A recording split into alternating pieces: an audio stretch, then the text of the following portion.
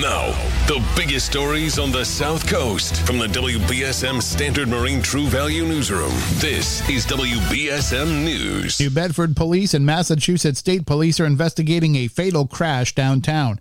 According to police spokesperson Lieutenant Scott Carolla, the single-car rollover crash occurred on Route 18 at the S-curve near Walnut Street. The crash occurred at around 5:30 a.m. Carolla confirmed that the lone occupant of the vehicle was deceased. Carolla said southbound traffic will be seriously impeded, and those traveling through the area are advised to seek alternate routes to the south end, such as County Street or MacArthur Drive. We will update this story as more information becomes available. Hospital systems in Massachusetts have started firing workers who have refused to comply with coronavirus vaccine mandates.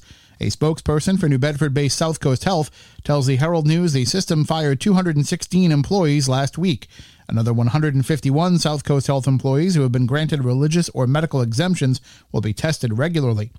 The president of Worcester-based UMass Memorial Health tells the Telegram and Gazette that the system fired more than 200 people who refused to get vaccinated for COVID-19. A search continued overnight for a woman who fell overboard from the Prudence Island Ferry in Rhode Island's Narragansett Bay. The woman was described as being in her 30s or 40s, wearing a light green jacket but wearing no life jacket. Multiple witnesses saw the woman go overboard at around 6 p.m. Monday night. Authorities searched from both on the ground and in the water, as well as by air, but weather conditions hampered the search. The Coast Guard did continue the search in the overnight hours. More rescuers joined in at daylight.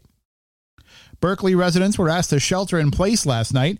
According to NBC 10 Providence, there was a heavy police presence and SWAT team activity last night in the area of Carlos Estates Drive. The station reported police told residents to lock their doors and stay inside. No further information has been provided at this time. An Easton man has been sentenced to serve 5 to 7 years in state prison after pleading guilty to armed robbery charges. Bristol County District Attorney Thomas Quinn announced that 30-year-old Alfredo Rosa Jr. pled guilty last week in Fall River Superior Court. Rosa was indicted on charges of armed and masked robbery, carrying an illegal firearm, and unlawful possession of ammunition.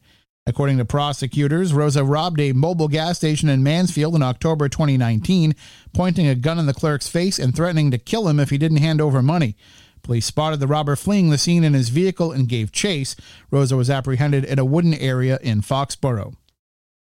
In sports, the Patriots defeated the Bills 14-10 on Monday Night Football. With high winds and the cold affecting both teams, the Pats opted to play an old-school game. New England ran the ball 46 times for 222 yards, including a 64-yard touchdown run from Damian Harris.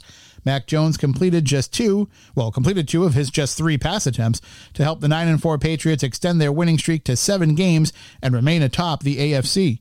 The Celtics visit the Lakers tonight. The Bruins are in Vancouver tomorrow. Now a look at your local forecast from ABC6. Much cooler and still breezy outside this morning. Today looks mainly sunny with high temperatures only in the low 40s. It'll stay breezy through most of the day, which makes us feel even cooler. Tonight will be mostly cloudy. Overnight lows will drop down to the upper 20s by tomorrow morning. Tomorrow we have a mix of snow showers and rain showers. Only minor accumulations expected. It'll be a chilly day with high temperatures only in the mid to upper 30s, a coating to an inch in most locations. From the ABC6 Weather Center, I'm meteorologist Chelsea Priest on New Bedford's News Talk Station, 1420 WBSM. Right now, 38 degrees under sunny skies. I'm Tim Weisberg for WBSM News. Stay up to date with New Bedford's News Talk Station, 1420 WBSM, and get breaking news alerts and podcasts with the WBSM app.